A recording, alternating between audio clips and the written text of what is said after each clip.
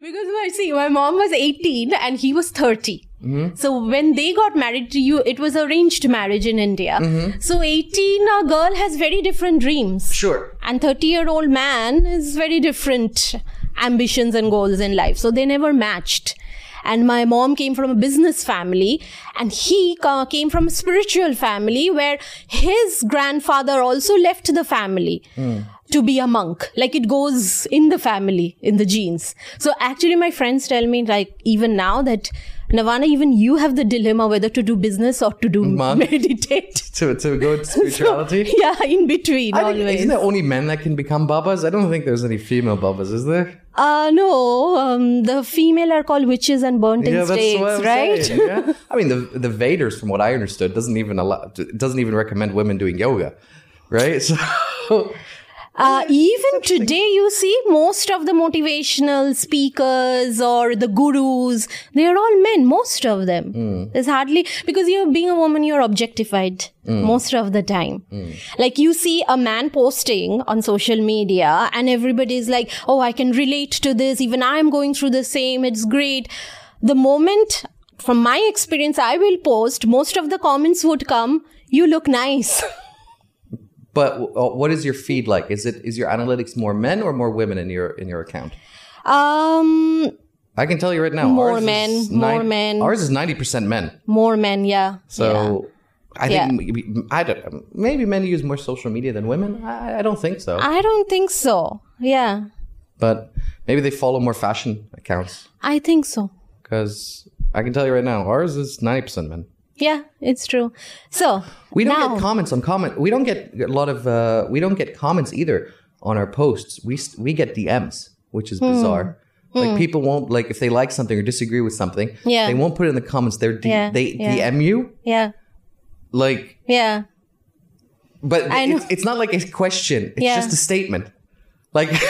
So I don't know. Yeah, like, are you meant to respond to that? Do they want you just to see it? Like, what's going on in their head? See, I think, for example, most of my clients come from LinkedIn, and I feel there I get more quality comments and interactions. Okay. Whereas, really, do you? Yeah, I do. I mean, I've seen some of the comments I've seen on LinkedIn. They're all kind of like, I get a lot of like business contacts and work and everything through LinkedIn mostly. Yeah? Yeah. I mean, Facebook is rubbish for me. Facebook is terrible. Instagram is medium for me. It's, midway. Midway, especially for content creators. It makes a lot of sense. LinkedIn. Yeah. I don't know. Because maybe because I also work a lot with universities. So, professors, deans, all the intellectual crowd, I get more on, they're not on Insta. Or maybe if they are, they're in a different account in a different way. I don't know. Username. Yeah. So, so I'll have to finish the story. So, so I came back to India. Then my mom passes away. My condolences. So that's the time, I realized there was absolutely nobody from family who came forward. Because they were so scared, like, what if I ask for money? Okay. Finances. Okay. I like how that's the prevalent concern. Yeah, so I would get comments, I have seen her in such good condition, health condition, it hurts to see her like this now. Or something like, we have our own families, so we cannot be there. Okay, all accepted, everything done. Friends turned out to be more a family for me than the bloodline family. So, anyway. So, do you have any relatives left or? Yeah, not connected. Not connected at all. Interaction. After my mom passed away, then suddenly it hits you. Okay, I don't have anybody in this world. You are coming back home by yourself, empty, dark apartment. And business is gone by that time because so much time was gone after my mom nursing her. No sibling, relatives, far gone. Friends, once in a while. But, it was getting into that depression, isolation. This was what year? Grief. It has been already, 9 years? Okay. 8-9 years now. Okay. So it's before COVID. Okay. Yeah, of course. 2016, whatever. So what do I do at that time? I got married. Okay. in a way, subconsciously, if I look back, I realize now I was looking for emotional dependence. Somebody there in the life. I was so exhausted with life. I'm like, there should be somebody driving the car in the driver's seat. I can rest in the back seat now, which I didn't realize it will never happen in life. You have to drive your own car. So this guy walks in and I get married. He was from New Zealand, Indian from New Zealand. He was also into spirituality because during my mom's illness, you know, you are asking for answers, looking for answers, you're looking for some comfort. So you start going to all these workshops and healing and this and that, and you end up learning so much. So I met him in a spiritual workshop somewhere. Amazing. We were in the same path, get married. We started making, spiritual science workshops all over India. Amazing success. And I was the one doing the concept, marketing, everything. So you were back end, he was front end. He loved to be in the center of stage and I didn't mind. Okay. But I could see anytime I would be speaking, he would be upset. Okay. You know, if people are like, oh, we would have loved to hear you more. And 3 years was lived together because I wanted to make sure that, I'm stepping in the right thing. The day we got married, the next day everything changed. Okay. And it was very abusive. Physically abusive, mentally abusive, every way. But most those who are in spirituality, I have noticed here as well, they're looking for the high. In what sense? You mean like the like a cocaine high? Or? Yeah, they feel the transcendental bliss and the high. But the actual path of spirituality is not that easy. That sitting down every day, meditate for hours, practice, lot of discipline. It's not easy. I've meditated. I meditate sometimes in the morning. I've never felt a sense of bliss in my entire life, and that's not what I do it for either. I do it to keep my mind calm and to keep be on the ball. I've never sat there being like, I feel good. Exactly. It's a different story completely. Never. Rather, everything that is inside you piled up, they come out even more in the beginning. For me, I don't have any kind of emotional attachment to it. It's just a way for me just to completely calm my mind. It's almost like prayer to me. Yeah, okay. That's how it is for me. There's no... Yeah. Feeling blessed. There's no good energies. There's no lights. There's none of that bullshit. To me, at least bullshit. For me, it's just to zone, to be in the zone. Yeah. Well, you see around you, there's a lot of spiritual shopping going on. Who's the next one in town? I have come across bizarre definitions of meditations. The worst was, I meditate when I drive. Somebody told me. Okay. I meditate when I'm in shower. I like that. I like that. I'm like, you're doing something else. I like that. When you're in the shower. I like that. I'm like, please don't meditate when you're driving. I like that. I know that there's some crazy people in the Himalayas and stuff like that. And I have met them. Yeah, they're next level. Because that was the next part of my story. That night, I sat all night because... So you found out about this? I found out about this. And how did you find out about this? This girl, actually... We made a group of the girls. We were sharing the screenshots of all the messages we were sending to everybody. But how did you find out about it the first time? The first time, actually, the girl, he was blackmailing one of them. She was sending me long cryptic messages. You're what? Like you're such a bastard? Or about I'm with this man and this and that. Very weird. And then he would be like, I'm taking care of her. Don't worry. I'm like, okay, if he is counseling her, why should I get into it? Until one point, your inner feeling tells you, the gut tells you. Something and I'm like, something is wrong. And I told him, you know what? Doesn't matter. I'm going to give her a call tomorrow morning and see. That evening, he tells me, Navana, you have been very good to me, but I have cheated on you. And this is what has happened, and this girl is blackmailing me.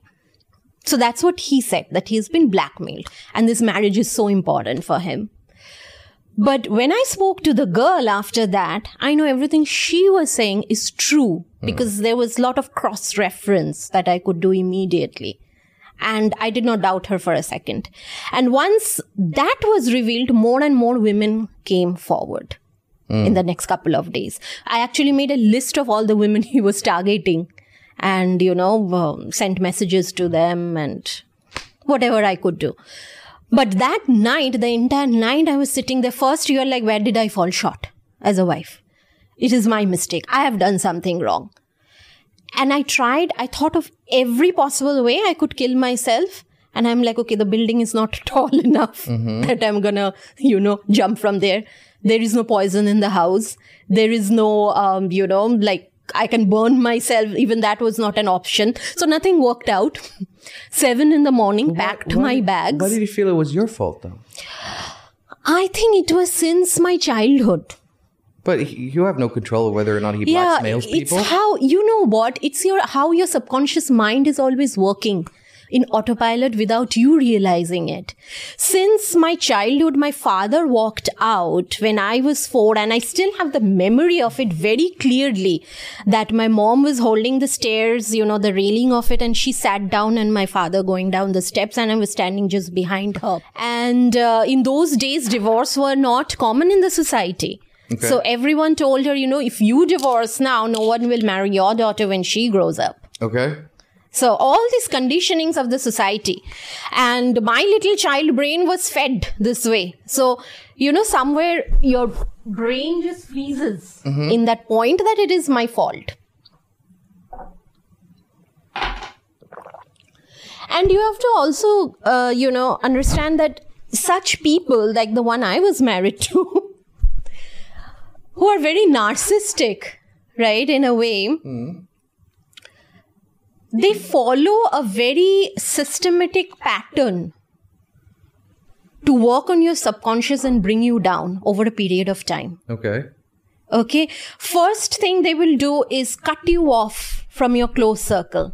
Okay. Your friends. Because every time I would be going out or having, communication with friends, there would be problem at home. And then the next thing you think is it's better to have peace rather than go out with anybody. So slowly and steadily, you are cut off from your friends. Okay. Then they will feed things, statements in a continuous banner throughout the day that you are not good enough. You're not good enough in this. You're not good enough in that. So over time, it builds up in you without you realizing it. But this is very interesting that you bring up, because I think I see things a little bit more different. Maybe I'll have to play the devil's advocate because it's part of who I am. I think my relationship, as what I want with someone, is very different in that insinuation. First of all, I don't. If I would get married and for a longer scope project, I wouldn't want to live in the city, for example. I'd want to live outside of town. There's not going to be a lot of people to begin with. Yeah. Right? I like the idea. I grew up mostly in cities. And I kind of like the idea of going to a farmhouse somewhere. Yeah. And just relax, And I feel like... Yeah. I totally get you. Yeah. And I feel like, especially with friends, some of them are close friends, and that's great. But 90% of the people I meet, they're just looking out for themselves. You know what I mean? Yeah. There's no real relationship there. It's more like a phone call when they want, like, for their client a discount or something like that. Or and we haven't seen each other in a long time. Let's go for a drink in the bar. And then they're like, oh, my boyfriend cheated on me. My wife did this. You know what I mean? You become like their sponge. Yeah. And so, so when you say like cutting off like your friends and stuff like that from that perspective, that's the way I would see it. So I don't know. Anyway, so you're so you cut you off for step one. Culture to culture it differs. I've noticed. But even when you go back home, that how many? They're usually smaller communities. No. I do have friends, for years I've known them. Okay. Like for now, 20 years, 25 years. I have maybe 2. Yeah. Maybe. I think I'm blessed on that. I always have said to myself, God has not given me a family, but friends. No. See, the trick is to say you only have 1 or 2. So the people who hear it go, yeah, that must be me. Yeah, you could say that. Yeah. But anyway, so the next thing happens. What's stage 2? So they cut off your friend circle. Yeah. And what's stage 2? Then they start feeding in your subconscious mind in a continuous, gradual way that you are not good enough. Okay. So they keep on reinforcing that statement again and again and again. And it's like a kind of hypnosis until you start believing it that this is the truth. Okay. So did you at the time feel fortunate that you were with him then? Sorry? Did you feel fortunate at the time to be with him? At the time, he was the only one I had, the only human being in my life whom I called a family, a husband. That's it. So for me, that was a big deal that I was not alone. I was so scared to be by myself, alone. I think that's the biggest thing. No, what I meant is when he was telling you and you started believing that you're not good enough, not pretty enough, not whatever. See, I did not even know that I was believing in it until the effects of it actually happened. Okay. You know, consciously, you wouldn't be like, oh, I'm the type of person who would believe in such thing. Okay. Until you suddenly realize, you look back and you're like, oh, it must have worked on me. And how did that manifest? That's how I acted. I stayed with him for that long, and that's how I questioned to my own self that where did I fall short as a wife? Okay. Because I was always overdoing. I was overdoing for my mom. I was overdoing for my husband. I was always the overdoer. Okay. You know, even with my mom throughout her life, the moment my dad walked out, I was like her husband, her parent, her everything. I was never the child. And towards the end of her life, sometimes I would get frustrated. I would be like telling her, I'm not your husband. But that's what it happens. Like I would have to take the responsibility of her happiness, of her everything in life. You know? So it became a habit that I'm the one responsible for my mother's happiness. I'm the one responsible for my husband's happiness. If anybody is complaining, it's me. I'm not doing my job right. So the next morning, I remember I packed my bags. I left. And I went to the Himalayas at that time. Okay. Now, when Did you tell him you're leaving? Because... No, I didn't. Okay, because you said at the moment you knew that was khalas is when he was choking you. Yeah, I took my passport. I took my, bank passbook, like the important documents. Sure. And I just left because if I would tell him, I was afraid that he might not let me go. Okay. So I just left. Went to the Himalayas. Now, since I was a child, my family was always into spirituality. They were always going to the Himalayas. And I had heard about a guru whom my family had met at that time. And there are many books written on him, actually. He's all over Google search, YouTube videos. And it is said that he does not take birth through a human womb. He's one of those yogis who just transfers the bodies. Like the Dalai Lama? Yeah, like shed the body. Okay. And enters another body of a young boy. Okay. But he doesn't take birth through a human womb. So his consciousness just moves from one body to another. Exactly. And he's a spark from Mahavatar Babaji. Okay. And he's roaming in the Himalayas. And if you're fortunate, you will find him. Okay. And I've heard from my mother before she passed away that people are talking that he has already taken another body. So I'm like, I have to find him. How would I find him? I didn't know. I went to the Himalayas. I'm like, okay, how? Now you get off the train and you're like, okay, now what? You start asking around town. Stay in the hotel, go in the Google search, go through Facebook post, somewhere, some devotee somewhere would write something, ask people around. I came across a post on Facebook of Leonard Orr. Okay. He was the founder of breathwork, right? And he had learned breathwork from this master. And he had written there that he's in the Himalayas in a secret location. And this is the contact number of somebody in Delhi. If anybody is interested, and you have to get permission to get there. He has started to give darshan, means appearance, to whoever wants to meet him.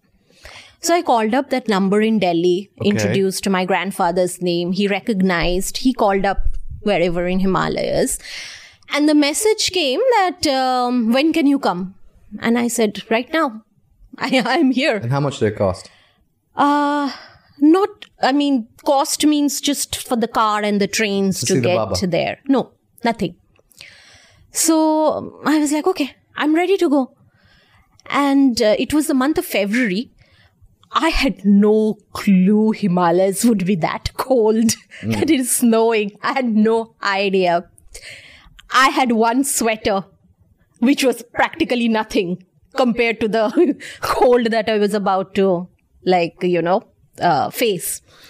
Went there. I was still thinking in my mind, are you sure this is him? How are you going to find out? Like, what if he's a fraud? Because you hear so much about, fraud babas and all. From your dad and from your husband. Yeah. I'm like, how do I know? Like, he's the one, he's the real one, or, what's going on? So I go there. And I was told that nobody is allowed to be there for more than 1.5 days. And each time, not more than 2 to 3 people at a time. And that's it. You don't have to give anything, like monetary, no donations, nothing, basically. But we have this tradition in India, like, whenever you go to meet a guru or somewhere, you take fruits with you. Like, you should not go empty-handed. So I bought some fruits. And went there. And he came in and I don't know what happened. Because this is not something I can describe in words. Like, there is no logic behind it. I never prepared anything like that. I looked at him, his eyes, and I was so sure, like 1000% sure, this is not the first time I'm seeing him. Mm-hmm. Like, it's a knowing for lifetimes. Like, he has always been there. Mm-hmm. It's not my first time. And I bowed down and I told him, everyone says I don't have father, mother, family. From today, you are my father and you are my mother. Mm-hmm. And he nodded. I don't know how I said those words. And he told me something that he had told my mother in a private conversation, which my mother had shared with me when I was born. Okay. I was born. Okay. So it couldn't have gone out with anybody else. So, okay, a validation if I'm looking for. That was one. Cold reading. Okay. Yeah. And when I was born, he had put a mala of lotus seeds on me, on the baby, as a blessing. And he was wearing the same mala and he took it off and again put it on me. As if, signs. Mm-hmm. These are very subtle signs. And I lived there for 2 years after that. Holy shit. Doing what? Cleaning the temple? Sort of. So they got free labor out of this. Okay, I'm a man of science. Go on. Tell me more about this. Okay. And it's a village in the Himalayas, a very remote village, okay, where it doesn't even show up on Google Map. The average lifespan of every villager there is a minimum of 120 years. Bullshit. No. How do you validate that? That's a statement. Yeah. Nope.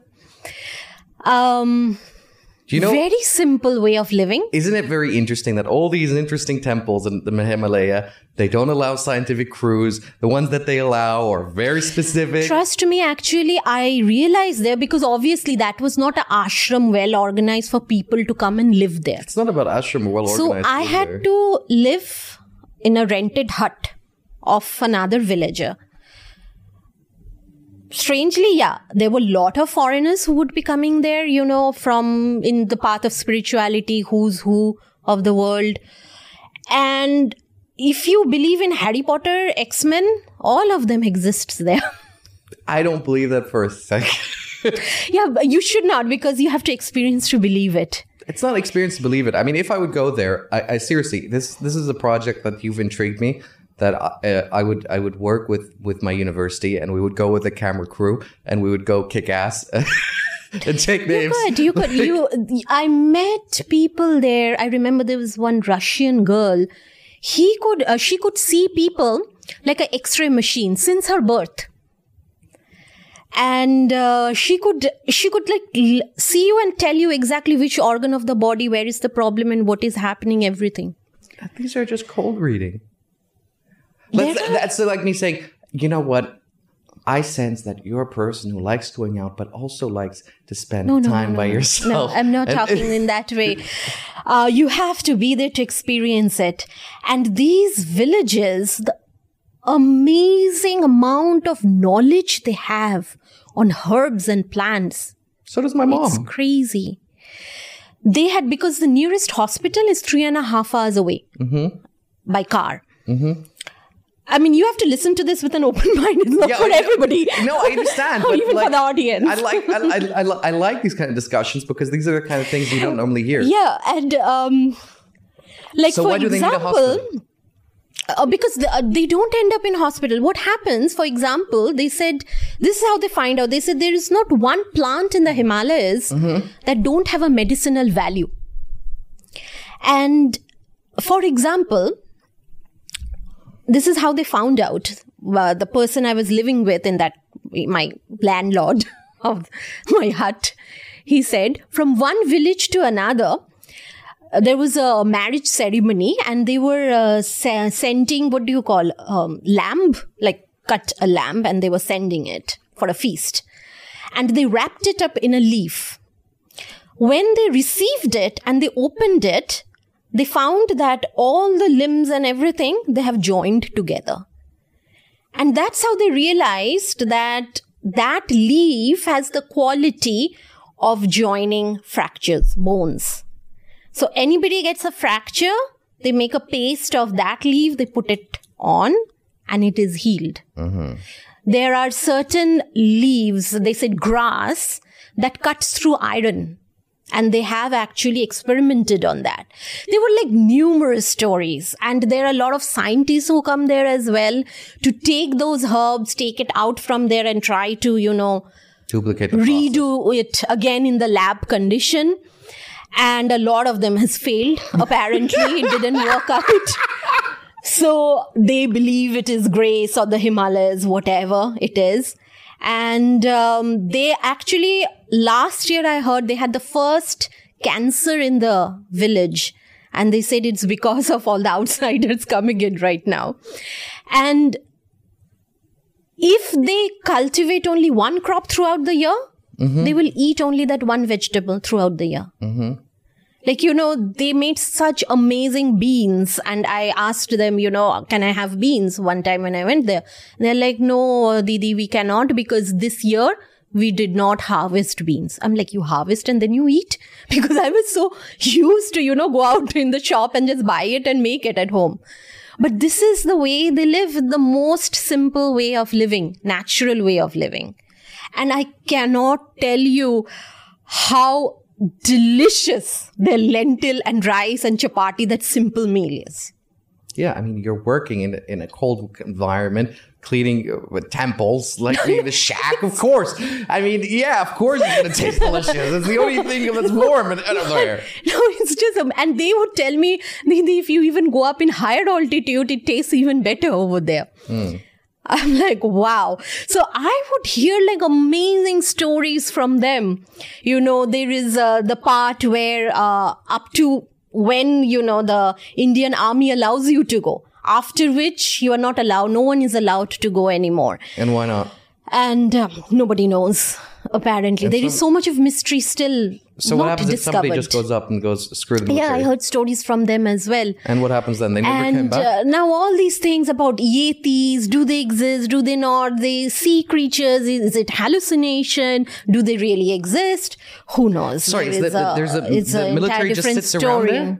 Yeah, they will not allow you after that anymore in that altitude. And so what happens if you just bribe them and go up? No. They will not. And what happens if you just kill the guy and go up? Because whoever has gone there, apparently, they don't come back. Okay. And that's when the government has, sealed off after that. If people can go up to the not the Himalayas, what is it called? The highest mountain? Not Mount Everest. Mount Everest. Because see, Himalayan range is huge. And there is so much. I have met yogis who are actually 283 years old. They take 5 to 7 breaths in the entire day. There is so much to learn. Why? What? I mean, because see, this is how it started. Do you want to be 200 years old? If you're healthy. Even if you're healthy, you're sitting alone up in a mountain. Yeah, there's so much to do. So much. Because I'm not gonna lose this body. I can even go further in my meditative journey. Sure, I understand that. But what's the point of sitting in this mortal pain for 200 years in an old body that's cricketed? Because in your perception, it's mortal pain. Yeah. And their perception, their goal is something different. And what's their goal? Enlightenment. you never asked where you want to go to? Or you can't say. You sworn to secrecy. What I'll say is that this is what I love about this journey is that you never get bored.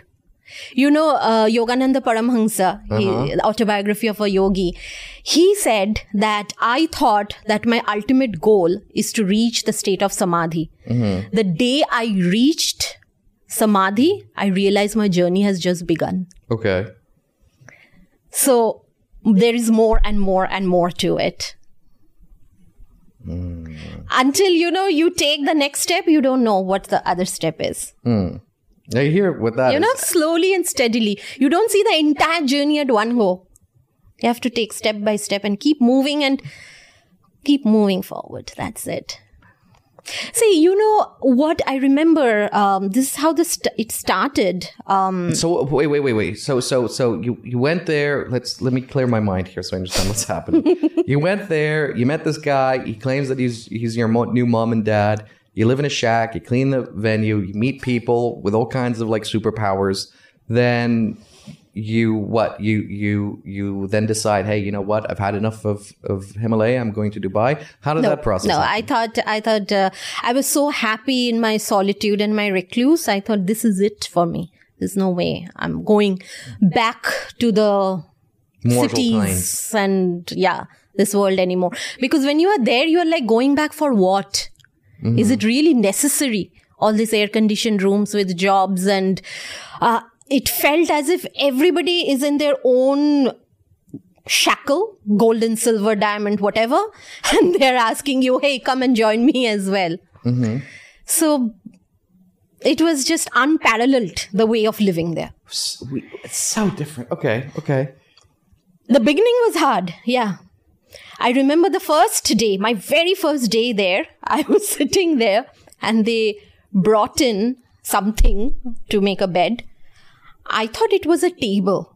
I thought they didn't have a bed extra. So I asked the lady, you don't have a bed?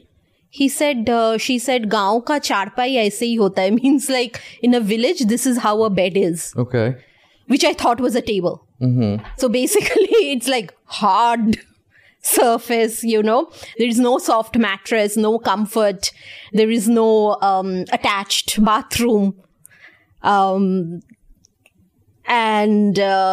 cold in the Himalayan winter is like unimaginable. And there is no heater. I asked for a heater and they said, what heater? Because there is so much of snowfall, even the electricity wire snaps. So why do they have electricity? Days we don't even have electricity. But why do they need electricity though? Why do they need electricity though? To have light, a bulb. Light means not like this light, one bulb in the room. No need. You've got no need. Forget it. You have window. But imagine the cold in Himalayan winter and no electricity. And it's very, very tough. Even when they bring the bread for you, the roti for you, within 30 seconds it goes so cold.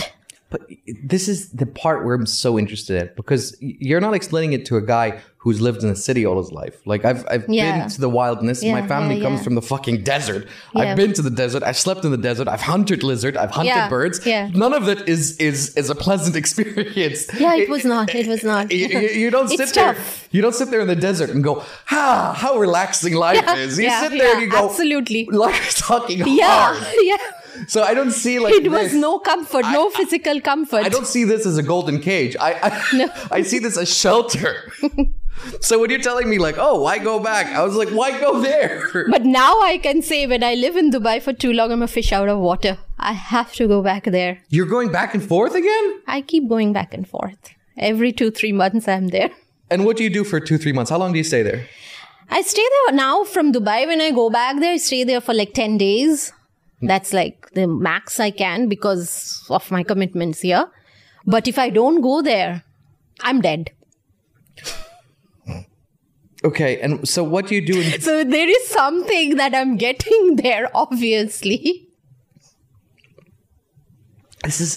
I never understood the spirituality stuff because there's Aborigines in Australia.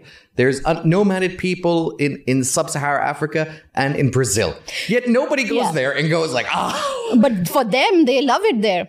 From there, the people who go to Delhi and Bombay, for work, to make more money, they come back. They can't stay in the city for too long. And I ask them why. And they're like, in 2 days, the mental balance is gone in the cities. So why leave the mountain at all? Yeah, they don't. They go back again in the mountains. I've never seen anybody who has sustained in the city. Okay. After that. And they sit in the mountain and then... There is a addiction of nature.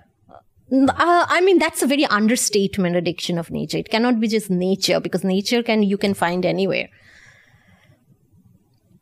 Okay. What is it? Okay. There is something. So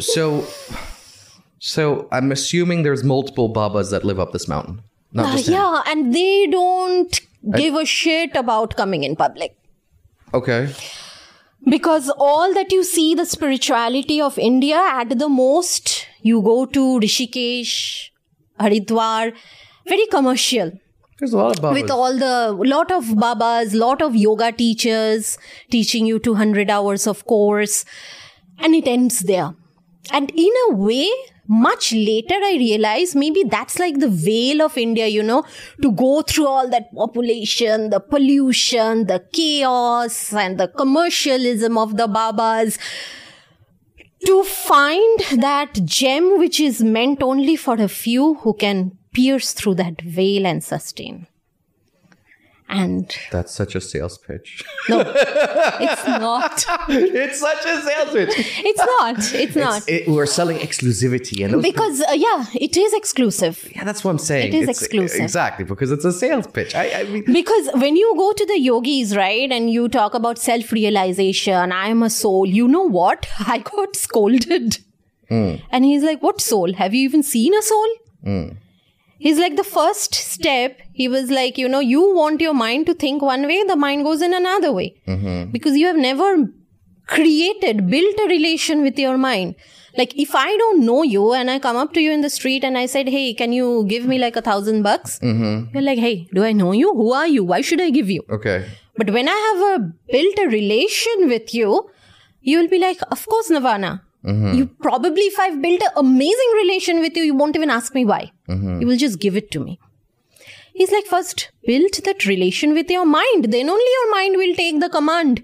Otherwise, why will your mind take the command? First is the mastery of that mind. Second comes the mastery of the life force energy. Okay. The pranas, the chi or whatever you call that's running through you. Okay. Without which you are dead. And that mastery of life force energy, which I was telling you when I've met this yogi, 283 years old, they take 5 to 7 breaths in the entire day. That they have that control of that life force energy. He would tell me, tell all of us, like, just give me an hour. And he would go inside the river. And we are sitting there for 2 hours. And after 2 hours, he meditated underwater for 2 hours, holding his breath, and he came out. This is like easy for them. So that's the mastery of the life force energy. He said, once you master that, then comes the soul. Before that, you are not even qualified to talk about the soul and I am a soul. It's step by step. Now everybody is like, I want to study the medicine without studying the ABC. Everybody is like, you are anxious, you are worried, meditate. You cannot meditate when you are worried. You need to have a certain amount of peace in your life to be able to close your eyes. So when I was doing my doctorate, it was effects of meditation in human mind. And I was a meditation teacher first because I love to meditate. 3 hours of meditation was the minimum that we had to do at that time. And that's when he told me, don't teach people about meditation. Meditation is enclosed within the upper middle class and upper class of the society. Teach people how to go beyond the daily stress, the daily worries and anxieties of life. That's the basic. And I remember the first time I met him, at that time though, I was like hopeless person, hopeless soul wandering around. I told him that, everyone is living for somebody. So they're living for their children, they're living for their old parents, they're living for their husband, wife. I don't have anybody to live for. I don't have a purpose to wake up in tomorrow morning. Like, to get out of the bed. When you wake up in the morning, you are staring at the ceiling. You're like, what for? Why should I leave the bed? What? There is nothing to do for me. Like, I was in that hopeless state. And he asked me, Manushya kiske liye jeeta hai? For whom do a man live for? I'm like, I don't know. He said, for his own self.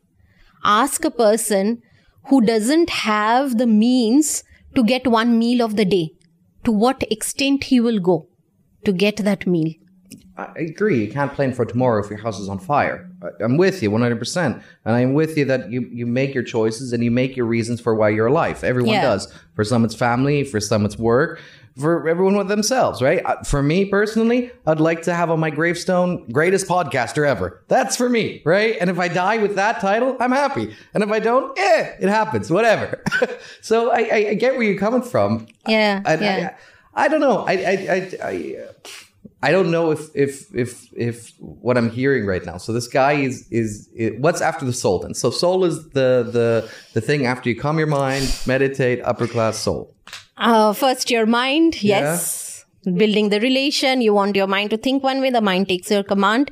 Then comes the life force energy, understanding that, controlling that, mastering that. And that's when I think when you read books like, the Book of Living and Dead, the Tibetan Book of Living and Dead, or, Autobiography of a Yogi, these kind of books, you see examples of many monks, many masters who could control their lifespan.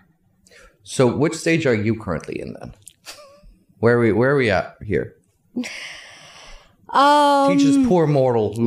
Where are you at? See, this is again something that is a Himalayan teaching, is that where you are at spiritually, that is never revealed. Like you never reveal anybody how much is there in your bank account. Oh my God. Because this is a treasure. The person in front of you should never be able to even guess where you are at. You will not tell anybody, right? This is what I have in my bank account. Well, you have to tell the government. Do you always? Yeah, you do. Otherwise, you're in jail. I'm from India. Yeah? Well, if you don't, you burn black money then. That's what that happens. Well, that's your secret, right? I'm happy to tell you. We'll share information if you want. So perhaps the government is your guru. Perhaps the government is somebody up there with whom you're communicating when you're sitting for meditation. Listen, whoever is up there. I'll share if you share. I'll share if you share. I cannot.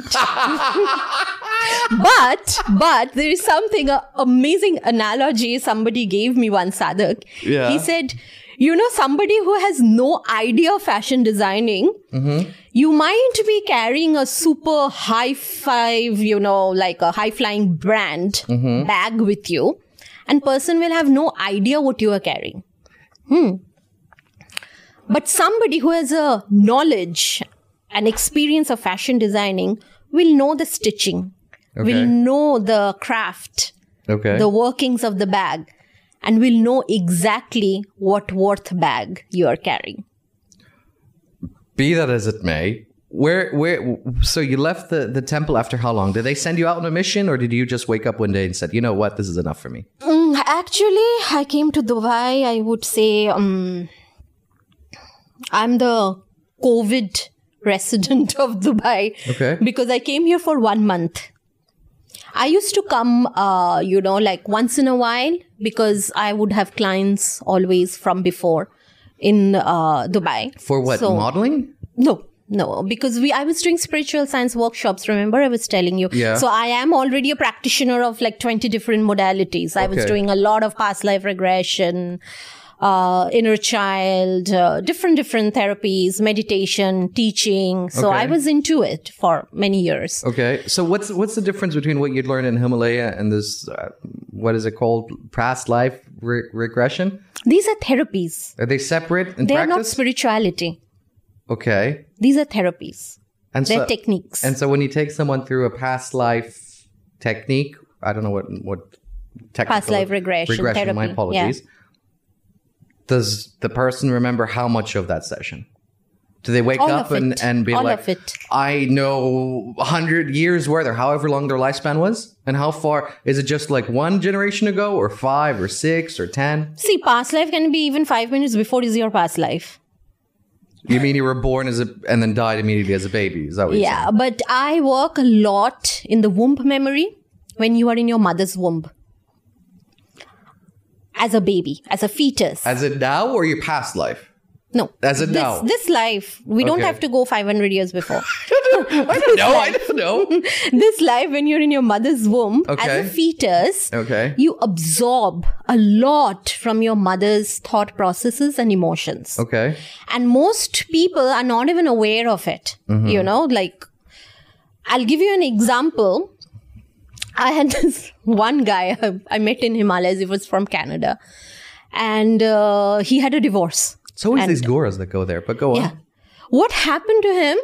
2 divorces he had in his life, and both of them were very abusive, dominating wives.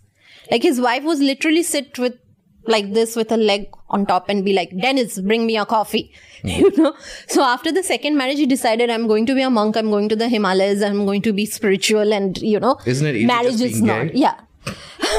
Probably. Okay. So, no, actually what happened, the third one, and he started dating, she turned out to be lesbian, she told him. So he had the shock of his life. He came to the Himalayas. I was like, okay, I like how he went back to the world. He was like, now I've learned it. I'm like, you know what? This is not the reason to be a monk. Let's find the real reason. Okay. You know? And when he went back, in his childhood, he saw that he was like 3 years old. And you know, he had 2 big sisters. And when you are like siblings, you wrestle with each other. So he was wrestling with both his sisters, and both the girls pinned him down on the floor. Sure. And the thought that passed his mind is, girls are so dominating. Mm-hmm. His subconscious caught that thought and froze it in that moment. And that is the thought that he's continuing till he's 45 years old, already went through 3 relationships. And that's the kind of women he's attracting in his life. And how many sessions did you go with him? 1. So 1 session and he knew the cause immediately. Yeah. And then what was the therapy then? He won't be attracting that energy anymore. Whoever, whatever incident, person you're attracting in your life, that energy, it resonates with the energy you are at the moment. Not what you want to be. So can you read energies? Yeah, I can. Of course. Of course I can. I can, of course. What do you mean? What do I know? I have never studied this world. Everyone can read energies. Everyone. You mean energies like a vibe? You know, even in a room where there has been a lot of fight, arguments, you enter and you feel like you can slice through the air. Yeah. You feel that energy. Yeah. Because there is no space between us. You know? There is energy flowing between us. Okay. Called that morphogenetic field. Okay.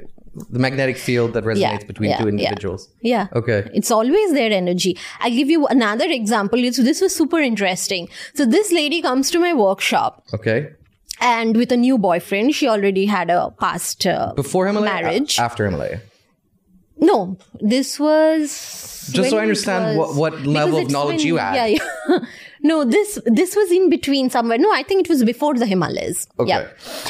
So this lady comes in the workshop, right, with her new boyfriend, and he was a lovely guy, like, you know, financially stable, good to have a conversation with, good looking, everything that you would normally want in a man as a woman, you know. So I told her, congratulations, you know, he seems very nice. And you know what she answered? She said, yeah, it's boring. Okay. I'm like, okay, that's an interesting response. After an abusive marriage, you should be thinking this is heaven. But clearly that is not the case for her. So when we were doing the session, she went back in her mother's womb, right?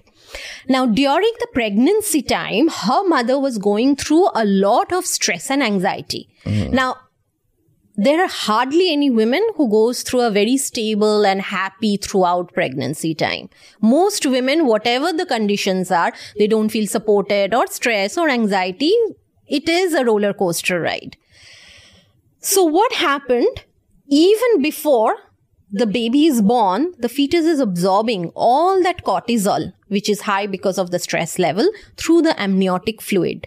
So when these babies are born, their cortisol set point is already very high. So these children, grown up as adults, they will be always attracting challenging boss, challenging spouses, challenging relationships. Okay. Anything in life has to be challenging. You give them peace, it will be boring. Okay. So we had to rework on her cortisol set point. And how did you do that? That we work from the subconscious mind. And how long does this process take with her? Minimum 1.5 hours, 2 hours. Okay. And I've even had session 3 hours. And how long does the results then last? Forever. Forever. Yeah. And okay. I mean, again, I don't know any of this information. Yeah. Okay. Because see, the subconscious, that's what the manufacturing unit is. Okay. If I tell you today that, tell me about your life, you're going to speak what? 1 hour, 2 hours, 3 hours? At the most, your life hasn't been 3 hours. It has been all these years. Now, can you actually speak for another 30 years, 40 years, 50 years about your life? Probably, if I really wanted to. I don't think so, because you won't remember.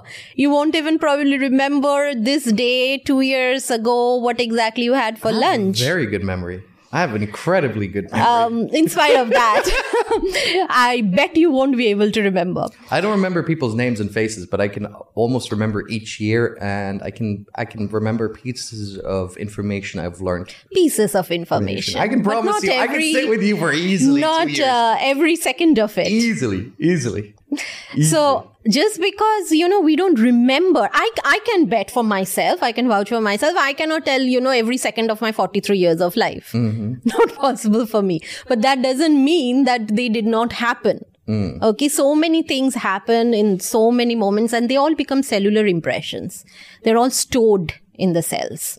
All they need is a trigger to come out. So that's the manufacturing unit. So when we go in those cellular memories, and we make the tweak from there, your entire reality outside also changes. So how does one go through that process? What they talk about, whatever happened is an issue. How do they even know what difficulties they went through as a womb? You just ask them a question. So how do you feel like? Yeah, because when you are going, is it like hypnosis? What? Yeah. Okay. Hypnotherapy is one way of it. You enter that, you cross, because your conscious thinking mind is that the mind, sitting as the gate man, making all the noise. The moment you bypass it and then you enter the subconscious, that's the warehouse. Okay. With everything stored in there. Okay. Then you can access all the memories. You can remember very clearly what your mother is thinking. You can hear your mother. You can feel her emotions. So you know exactly what is you are absorbing. If you're down for it, we'll bring Dan in and we'll go through a session. Yeah. Maybe today, maybe another time, but let's plan it out and we can put it on camera and we can hear. So that's past life. That's womb memory. Okay. Then I also go, even beyond that, before you took the birth. What? Life between life. That's called LBL therapy. Oh, okay. And people remember that? Yeah, you'll be surprised. And what do they remember? Sound, cellular feelings? memory. How does it process? It comes a lot it can come in telepathic memory. See, these are experiences. Yeah, okay. These are experiences like it's not like a movie screen that you see yourself. You are there. And you're experiencing it. Now, the theory behind this is that before we are born, we are already making the blueprint of this life. Okay. In the soul stage. Okay. That I'm going to go through this life because I want to learn these lessons. And for that lessons, I need these incidents to happen. Okay. This sounds oddly familiar. There's that thing where people talk about that these things, like the same thing will keep occurring to you until you learn it. Lesson. Yeah. That's the universe's way of... It's like, you're in a school, like you are not passing the exam again and again. You have to go through the same exam. Okay. Yeah. Okay. This makes sense so far. Okay. So after you're born, the law of amnesia hits and we forget everything about it. And then we start asking, why is this happening to me? So we go back to that stage and we find out, why did you choose this way? Why did you choose this incident, this bad relationship, this bad boss? What happened there? So we clear a lot from there. Then comes past life. Past life comes a lot later. So do you have to go through womb to in between life to then go through past life? Yeah. So you can't step by step. You can't just go, like hot wire and go straight to past life. Most of the times, no, it's not recommended. Okay. So it is possible, just not recommended. Yeah, it's not recommended. Okay. And again, is it just hypnosis or how? Yes, through hypnotherapy again, you can go to past lifetimes.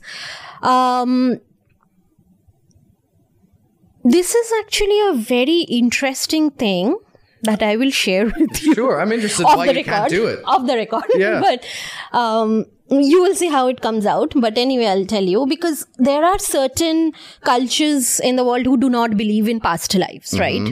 Christianity, Islam, a few of them. Yeah. In Hinduism, a lot of past life has been talked about. In Buddhism also, Lord Buddha has talked about his past lifetime memories. Now, this is my personal experience, I'll tell you.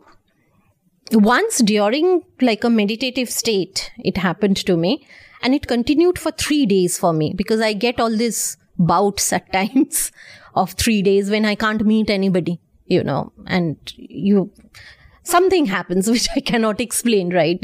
I'm sure you understand.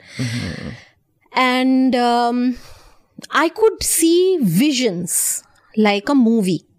Okay.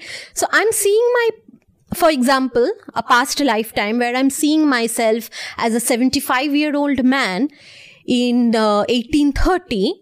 And then I'm seeing myself 1836, a 7-year-old girl. And I'm like, this does not match. Like, time-wise, it doesn't make sense. And how is that happening? How can I be, 7-year-old and then 75-year-old like 3 years before? And that's when it hit me that maybe what we are talking about past life is not actually past, but parallel lifetimes. Okay, interesting. Because time is not linear. And we are talking about time only in this planet Earth, right? Beyond it, there is no time and space. We know about it. Okay. The concept is different. Even when you are going into a deep meditative state, so many times you come out of it, you're like, okay, it's been only 15 minutes, but then you realize, oh, it's been already 1.5 hours. Or every time I do a session with my clients, they come out of it, I tell them it's 2 hours. They're like, you're joking. I thought it's been 20 minutes. Because they have crossed that time and space. This is what we say. And that's why in meditation also we say, the more you meditate, you age slower. Because your body has actually aged that 20 minutes and not 2 hours in that time. Okay. Right. So that's how you become 200 and something years old then. Okay.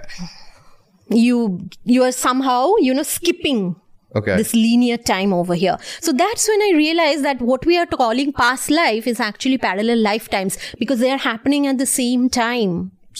And I'll give you one example of this, which is again, it's a bit of complex kind of, concept to understand. I'm processing it so far. Yeah. So multiple times it has happened to me. For my own experience, I'm saying, I have been in a past lifetime. Okay. first, when I came to Dubai here, I felt very stuck last year. I told you I'm a COVID resident of Dubai. So I came here for 1 month. COVID happened. Lockdown happened. India was in a terrible state. There was no way to go back. So I'm like, how long am I going to stay with a friend? I ended up taking an apartment here, and it has been 1.5 years now. I'm living in Dubai. So when I was in Dubai last year, I felt very stuck. It was very difficult to adapt here. Lack of nature. From Himalayas, Dubai is a huge difference. Okay. I felt I'm not fit to be out in the society, to talk to people. I didn't know what to do with myself. And nature has such a big influence on human mind. I never had that idea until I came here. Mm-hmm. That lack of nature, when you wake up in the morning and from my 15th floor, I see stretches of sand. No life force energy. Mm-hmm. Actually, that would be the wrong thing to say, but lack of life force energy. The Bedouins lived in the desert all their fucking life, and they went back and forth. It's a different kind of living. Plus, it's different. It's not like the desert has no life. There is life. There's life. Gazelles. There's wolves. Yeah. There is life, but as I said, lizards. The lush abundance of nature in the greenery. The kind of life force energy it infuses in you, it's very different than in a desert. Desert gives you different characteristics, different strengths. And I felt very stuck here for some time. And when I went in my subconscious mind, I saw part of me stuck in a, what do you call it in English? It was inside a well. When I looked inside the well, she was stuck in there. The mud that pulls you in, that you cannot... No, it's a mud. It's like a slimy thing that you cannot even swim across. You can't move. Mm-hmm. Swamp? Kind of it slowly pulls you down. Okay. But you cannot move to any direction. Okay. So I see myself like that. Okay. And, the kind of how I saw myself was like, you see in horror movies, those spirits. Mm-hmm. And when I'm talking to this girl and I'm telling her, try to make it towards the wall, get the support, move out. There are, your guides to help you. This girl was absolutely without any faith. She's like, what light? What guides? They don't even exist. I've been stuck here forever. Okay. And that was such a stark contradiction to who I believe I am, because I'm every day meditating, to a certain extent, in the path of spirituality. Faith is such a big thing for years for me. And there is one part of me who has absolutely no faith, no belief in God, connection, divinity, angels, light, nothing. Stuck in that mud, the swamp. And when that girl was released, finally, through the sessions, that feeling in me being stuck, it went away. My work started moving, projects started moving, everything started moving. Mm-hmm. And that's not just one episode. It has happened many times where I have seen in a past lifetime, I'm stuck somewhere, which in a way we can say fragment of the soul. Mm-hmm. And once you complete that, heal that, and reunite with it, kind of liberate it, a lot in your life changes over here. Okay. These are all like a few questions. One is, how do you know that it's a past life and not that you're seeing it through your ancestry? No, ancestors are different. There's a whole... That's a different therapy again. That's a whole different thing in its own right? Yeah, totally. Okay. And you feel that the emotional concept with the imagination of being stuck in a well or mud or whatever else, the moment that blockage is released, that has a return effect that you see in reality. Right? That's what you're explaining so far. Yeah. Okay, I'm trying to process it the best I can. You're making sense. It is like a return effect. Yeah. Yeah. I'm a cold hard machine. That's how I am. Yeah, because there's so much in the universe, we have to learn to explore. I don't know if... Keep exploring. Yeah, that's it. Listen, I don't have a God complex. I don't believe there are... Again, talking about God. That's another interesting thing that before we go into one experience. Before we go into God, where does it end? Spirituality in the sense, do you believe in magic? Do you believe in witches? Do you believe in Yeti? Do you believe in I'm not trying to be silly. I'm trying to understand. See, anything that we don't understand by logic becomes a magic. Okay. So you do think that witches are real in witchcraft practice, or is that not real? I don't know. For me, I don't know the difference. It depends on your perception. Okay. Whether you call a witch or a master. Whatever you don't understand, it's unknown, it creates the fear within us. Because right? Most Babas are men. All of them are men, right? Actually, no. The most Babas who are projected in the society and acclaimed and given recognition by the society are men. But for example, in Hinduism scriptures, if you go, look into the history, there are a lot of women sadhus who were like masters in those days. Okay. And during the Vedic times, they would have, debate with the men scholars on Vedas. Okay. At the same time. Because the Vedas are mostly written for men. Yoga practice is meant for men. No, not at all. Not at all. It specifies in the Vedas the yoga is for men. No. Absolutely not. We will disagree on this. Which Vedas did you read? Which one? I had 5 or 6 different scholars on the podcast that are yogis, and they all say roughly the same thing. I would not agree with them at all. How big is that yoga book? It's that huge one that's existing. See, Vedas, first of all, there are 4 Vedas, right? Yes. We all know about. And there are certain yogic practices that women are not allowed to do because of the biology of the women. Exactly. That's exactly what they said as well. They said that women, because they go through a menstrual cycle, therefore they're weak. Yes. 5 days a month. The reproductive system, how the biology of a woman is. There are certain hatha yoga practices that women are not allowed to do. Exactly. But that's a very small part of yoga. Okay. Right? The hatha yoga. Okay. And the wisdom, no one has a monopoly of it. Because in Sanskrit, when they said putra, the word putra, originally it meant both sons and daughters. Okay. Over time, they made putra means son and putri means daughter. Okay. So, and they made it a ritual that only son can do the cremation for the father, the funeral rites. Women cannot do it. But originally, it was not that way. Only we could go back in time. Only if we could go back in time. And ask them exactly, hey guys, can you make it a little bit more clear? Yeah. No, See, that's why they say like history is his story. Mm-hmm. History is an art and not a science. Yeah. Yeah, I agree with that. I don't know. I mean, I don't know. So, okay, so most of the guys that you find in the Himalayan mountains and stuff like that, that's all men as well. Monasteries. There are men. No, there are women. There are women monks as well. Really? Yes. Just 2 days back also, I was watching one Tibetan monastery on YouTube documentary. Okay. There's a monastery just full of women monks. Okay. So in Himalayas also there are women. Aren't they called nuns usually? Well, in Buddhism, they don't call nuns in Christianity word, so they are monks as well. In Hinduism, we call sadhu and sadhvi. Sadhvi is the word for it. Interesting. Women. So they're there as well. Interesting. Yeah. Oh, okay. Because see, for women also, in a way, devotion comes very easily. It does? Yeah, than men.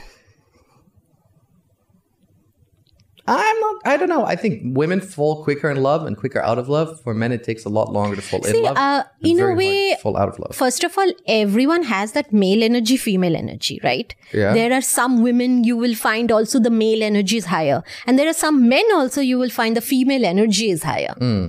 So in that way, if we are saying men or women biologically or energetically, that also makes a difference. No, I agree with you. I mean, I think it's society today has put a very big emphasis of women being masculinized, right? Whether it's be by clothing, culture, expectations in society. You know, I hear all the time, like toughen up, girls. You know what I mean? Yeah.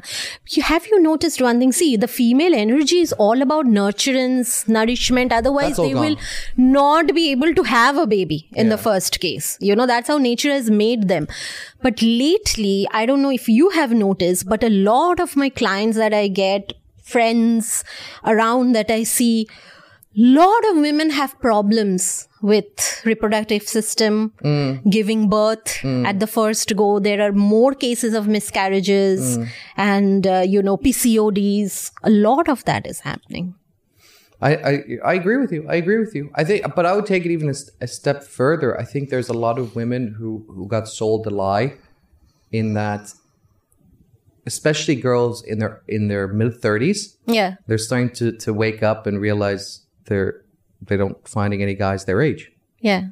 Right? Because a guy who's in his mid-30s isn't going to date a 30-year-old. He's going to date a 27, 26-year-old. Yeah. He wants to capture youth. Yeah. Right? And a lot of women as well, I think, have... And worst of all, I think they got sold the lie of not needing a family. You don't have to have kids. You don't have to...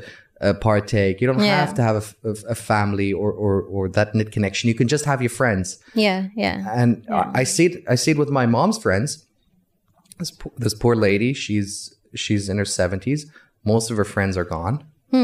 She never had a family. Never wanted kids. Yeah. And now she wakes up at 10 o'clock, goes and cooks some lunch, and then goes back to bed again. And I asked her about it, and she just starts crying in tears and saying, I'm totally alone. You know, I've got nobody. And if I didn't have my godchildren, being a godmother, and of course, most of them have left and they don't have that close connection. I see her once a year. Yeah. It's difficult. It is. It is. And she really regrets it. She really wishes she could go back in time and could have been started a family. And she every time I talk to her. And you know what? I think people don't prepare at all for that time to come. Everybody takes it for granted. Yes, it happens. Old age happens, death happens. But it will happen to me. Nobody actually integrates that. I have that conversation with my mom, and she talks about it, how in the end of the day, me and my brother are her support system. Yeah. You know, when she gets to the stage where she can't take care of herself anymore. Yeah. Yeah. That's who you're left with. And she's really terrified of the idea of going to a retirement home. You know, and she's really terrified of it. And she made me swear that that we take care of her. Yeah. I totally agree with her. And one shouldn't have to go through that. You'd think so, but a lot of people aren't. They see. This is the thing. You asked me, right? Where am I at? Every day when I sit for my sadhana, I'm preparing for that last moment of my life. Okay. That is my goal. Okay. How I will leave this body. Okay. And do you want to switch to another body, or do you hey, you know what? I'm out. I would like to continue what I'm doing, to sharpen it more and more. And for that, if it requires another body, then I'll have to come back to another body, because I'm already making so many debts with other people as well that I have to finish off again. The story never ends. I thought when my mom passed away, I learned a big lesson. I thought that is it. But it's never it. The story never ends. I think you can cut your karmic ties while still being in the mortal plane. And You can if you don't have any unresolved issues anymore. But if you do, it carries on the story. I agree. But I mean, this is the decision you have to make. Do you go be a Baba in a mountain and cut off your karmic ties and follow that path? Even above the mountain, you don't cut off karmic ties. I think if physically you might. I think even emotionally and mentally. getting a divorce. So many people get divorce, but in their mind, do they actually get the divorce? No. Yeah, but if they process it, then that's it. Yeah, but how many have been able to process it fully? Because we are humans. We have emotions. Sometimes you need a little help from outside. I've always seen from both my consciousness all the way to my body as being a total machine. I've never looked at it from an emotional perspective. Neither do I have it, nor do I want it, nor do I feel it. But I'll tell you what, there's people who think that, make your decisions by your head than your heart. I'm more logical than emotional. No, that I disagree with. The basis of reasoning is emotions. And there was a very interesting experiment that was done on it. Antonio Damasio, he did it. And those participants he took, whose emotional center of the brain was damaged, they could not make a decision whether to have chicken or fish for dinner. So even the basis of reasoning is your emotions. The end point of logic is illogic. I agree with you on that statement. And decisions are. And here we are not talking about you and me. We are talking about the entire population. I understand. You were trying to be insulting. Because the whole advertising world is running on it. No, I agree with you. I mean, everything, sex, violence sells, right? And that's what they portray in advertisement in order to get you to purchase something. Yeah. I mean, if we are doing too much of meditation and we are reaching that contentment and fulfillment, then this entire capitalist world is not going to work. That's true. That's very true. But so I can tell you from my own personal, I wake up smiling. I wake up more happy than I could ever be. I get to meet people such as yourself. Because you're a gypsy, and that's the best life. No, I'm a gypsy. Yeah. I think my family comes from gypsies. You are like a monk. How the monks go from jungle to jungle. You're also going like that. I appreciate it. No, I've never felt attached to a single place. I don't care. Yeah, that's how you are. You are the gypsy. Exactly. You are a monk in your own space. I suppose so, yeah. Yeah. A monk of science. I like that. But then you cannot put your standard with other people who are out there. No, I agree. I think everyone has to live their truth and live their life. Not everyone processes things the same way. Yeah. I agree with. I call them a snoozer. Some people with the first alarm, they wake up, and some people keep on putting it on another snoozer and another snoozer.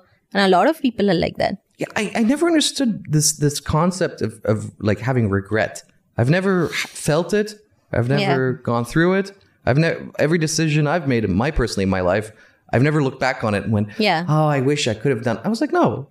Because you've done it. Exactly. You're proud and you own up to it and you move from it, right? But there's so many people who live in that box, because your parents tell you in a certain way, you get straight A's in school and your life will be successful.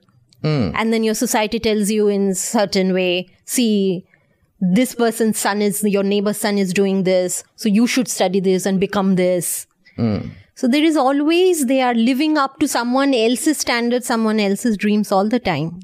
Never had that. Many people are never had that. I remember as being a child looking at the kind of life people were living and being like, nope.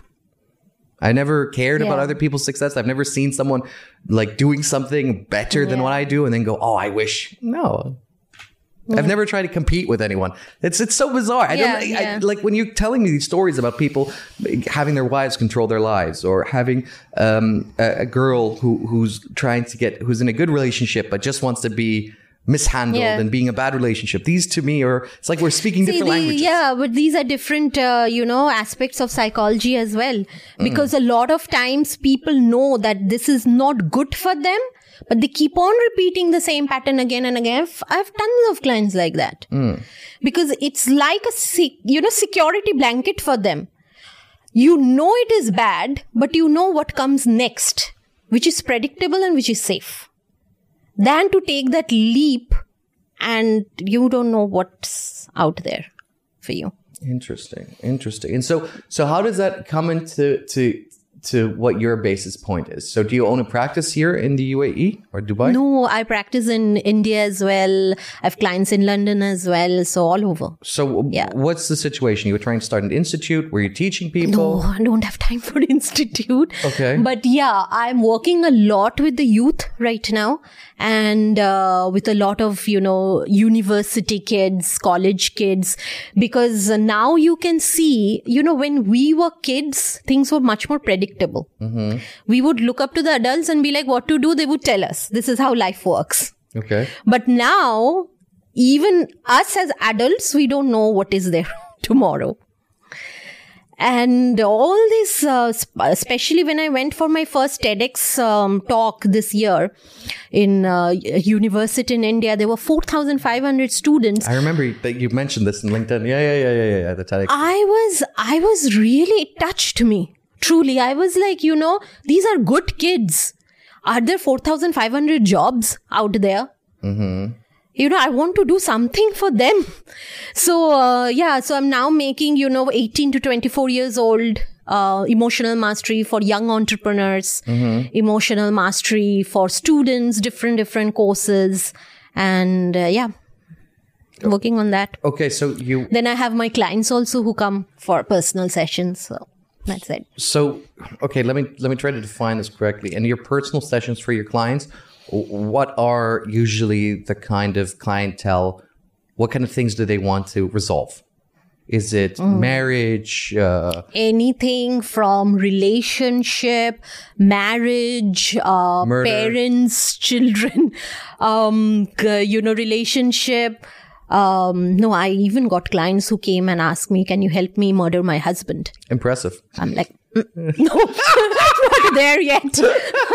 But yeah, so that abundance issues, money issues, you will be surprised. Even money issues, like this gentleman came to me in India.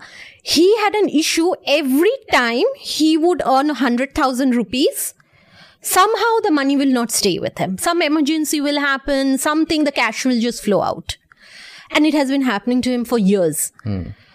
So, did a session. He went back to his childhood when he was a little boy.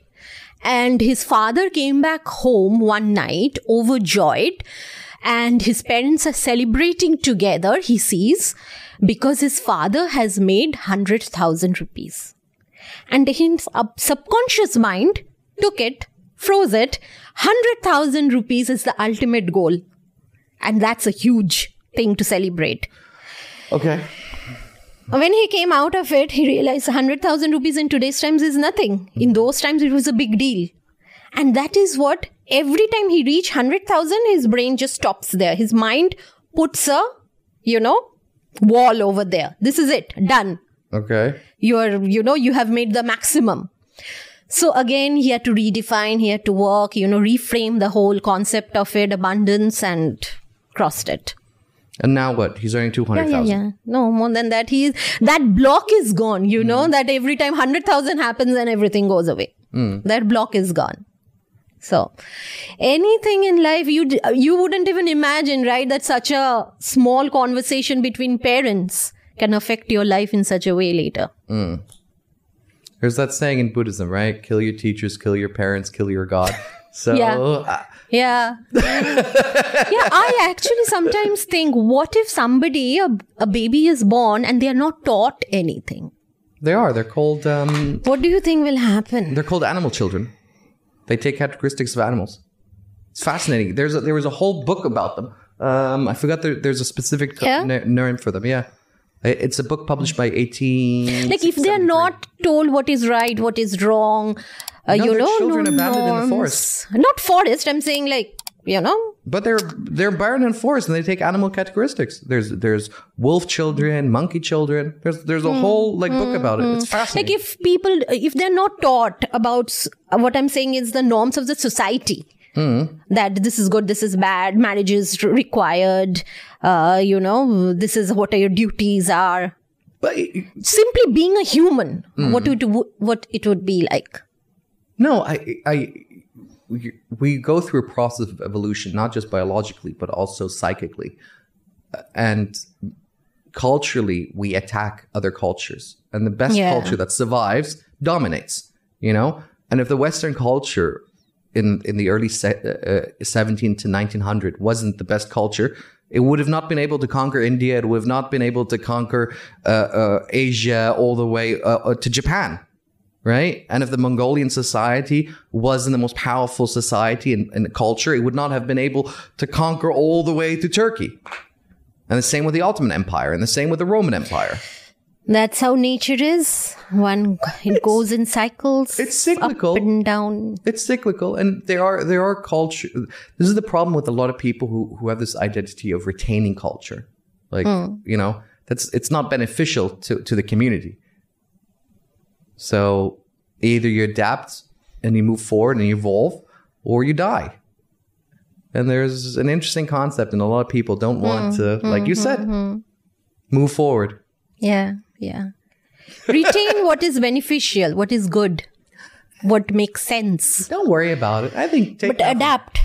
Because, you know, we were talking about this one thing, like from hundreds of years till now, everything has changed. Financial system has changed. Administration system has changed. Our way of living has changed. But the marriage concept hasn't changed. Do you want to know something that's really crazy I just recently learned about? Your total life expectancy hasn't changed in almost 5,000 years. The amount of age that a human being can achieve between 5,000 years and today has not changed at all. Just your median life expectancy, meaning when is your average death, has just increased. So people back then could have been 100 like they can be today 100. So biologically speaking, from 5,000 years... It hasn't. It makes total sense what you're saying, because in Ayurveda... it is always said that you are born not with the number of years, but number of breaths. So again, that life force energy. Sure. The more stressful life you have, you can see with your emotions, your pattern of breathing changes. When you're angry, it's shallow breathing. When you are more meditative, you're calm. It's longer inhalation, exhalation. So why do all these like Babas and all this, they all smoke like these pipes and whatever else? Yeah. For what? We had the conversation about this as well, about, you know, shamans and yogis of India. And they don't smoke pipes in Tibet? Yeah, as well. Yeah. They do. I can tell you, yes, from my experience, what I've seen, when you do smoke certain herbs, what you are sitting with your spine straight for 3 hours, you can sit at a stretch for 7 hours. Interesting. Okay. Because your energy movement, the main medium channel is your spine. And their ultimate goal to smoke that, the yogis and the monks, is to enter the void, shunyata. Interesting, because you see smoking in all cultures. You find them in Aborigines in Australia. You find them in Africa, in untouched civilization. For whatever reason, smoking and humans have... Yeah. Even the shamans use it to enter different dimensions. And what do they do in those dimensions? They just look around? That was the question my guru had asked me, because I wanted to go to Peru and, try ayahuasca. I wanted permission from him. And he said, oh, but why do you want to go in that dimension? I said, no, for curiosity, to experience, to see. And he said, if you're at home and suddenly some people from outside street enters and said, oh, just for curiosity, I came in. Would you like it? I said, no. And he said, exactly, the shamans go in because they have a purpose to get something out of there. What purpose do you have? Say hello, meet up, sit down, have a coffee. It won't be welcoming for them, apparently. There's a whole other kind of like thing where people talk about, what are they called? Dreamscapes and dreamwalkers and all this kind of stuff. Yeah. I do that quite a lot, actually. Okay, so that's its own thing, or is that similar? Because that's something in your dream when you are completely aware that you are in dream. You are visiting somewhere, doing some work, and you have a time frame by which you have to come back in the body. And can you, so how does that process? Is it like, do you exit the body and you go somewhere for? Every night when you are sleeping, you're exiting the body. Okay. except the difference between death and sleep is that the cord is still there when you are sleeping, and with that cord, you are coming back to the body. When you are dead, that cord is gone. It's cut off. So you have no option to come back to the body anymore. Okay. And what do you do? What, you just like float out? Where do you go? Yeah. Yeah, you go to different dimensions. You do your work over there. Okay. And then you come back. Yeah. I had a lot of intense experience on this after my mom passed away. Because I was very attached to her, because obviously in the last few years of her life, it was just me and her. The attachment was super strong. So when she left the body, I think at one point I was even scared to go to sleep, because the moment I would close my eyes, I would be traveling with her in different dimensions she was going through. And they were not nice, trust me. It's not always what we see near-death experience, that there is a tunnel and white light and beautiful angels and beings waiting for you. It's not like that at all. There are God knows how many thousands and, millions of dimensions out there. And one thing that came to me at that point was that I started thinking, is there any way one can escape hell after crossing over? Isn't that with the Buddha, with the what is it? Buddha sent down a spider with a single string. Tell me that story. From what I remember, it was about a guy who karmically only did one thing good, which was to save a spider at one point. So Buddha let down a spider, and it was a single string that reached out. Yeah. And he climbed, and the moment he tried to kick people off the string snapped. So that's how the story that I remember it going. I realized at that point that as long as there is one iota of hell in your mind, there will be hell after life as well. Interesting. Because your mind is creating everything. After you leave this body, there is no physical body anymore to ground you here. It's only the mind body at that time. So everything you are thinking, everything you are feeling is 1,000 times more than what you're experiencing here. And I could see my mom when she left with a lot of bitterness or rage, anger within her. A lot of people do, yeah. A lot of people do. And there were dimensions she was in where there were volcanic eruptions. And everybody's covered with black ash, and it was horrible. It is hell in a way. It is hell. That is hell. And I realized those were like projections of her anger. Interesting. So, see, these are none of this I can scientifically prove it, but these are all my own experiences. No, I mean, listen, science can only go so far, and I don't know about these things. They are creations of our mind, yes. But science is a human tool, and it's our way of perceiving the universe. See, science is always proving what already exists. So maybe a few years from now, somebody will prove this, and it will become a science as well. Maybe. Who knows? It's these things are hard questions to answer, and I don't know what the ability of the human mind is, whether or not the soul exists, what our implications of it are in a larger perspective. Well, for example, when I do past life regressions with a lot of my clients, when they come out, they're like, how did you know Nirvana at this point? I was there because you asked exactly that question to me. I can see what they see. Now, this is not something I can teach anybody. And what do you see when you see me then? I said you're a gypsy. Yeah. You're a monk in your own space. So there are very few people who will be able to relate to you. This is very much cold reading. I love that. Take it. I could have said that, you are amazing to, You're an interesting person. Honestly, listen, I choose people based on if I find them interesting and whether or not I can cognitively and mentally somehow. But do you have a sister? I do have a sister. Yeah, because every time I look at you, I see a sister, whom you care about, affectionate, a lot about. And she has a lot of influence energetically in your life. I see my sister once a year. Close though. No, but she has a lot of energetical influence in your life. I don't think so. I'm not that close sadly with the family. Yeah.